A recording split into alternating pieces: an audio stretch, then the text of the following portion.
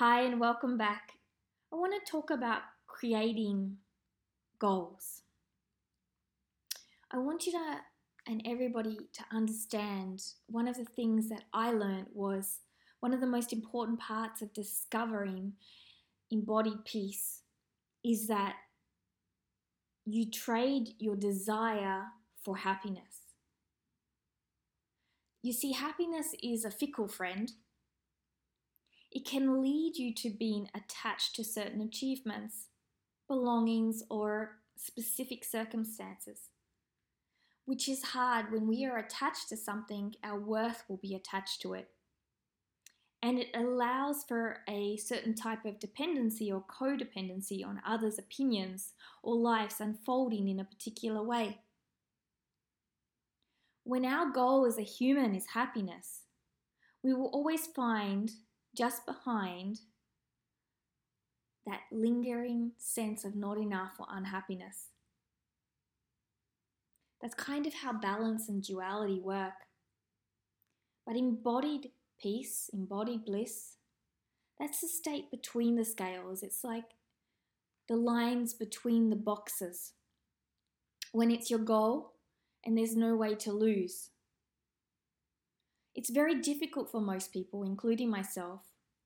And often we continue to create problems and drama and stress for ourselves because our egos are so attached to thinking we need something external to make us feel good. That new phone, that new love, that new item of clothing, that new yoga pose. And this is a sign of us and that we have not yet found our embodied peace, embodied bliss. We are searching and searching for the sense of satisfaction, belonging, or worthiness outside ourselves. It's not that happiness isn't a thing to us to aspire to, or that happiness you are not allowed to have, or it's not something a part of our journey. The reality is, though, that our embodied peace is the true happiness. And everything else is just a means to an end to try and convince us that we are okay. If we think about it this way, what do we typically imagine will bring us happiness?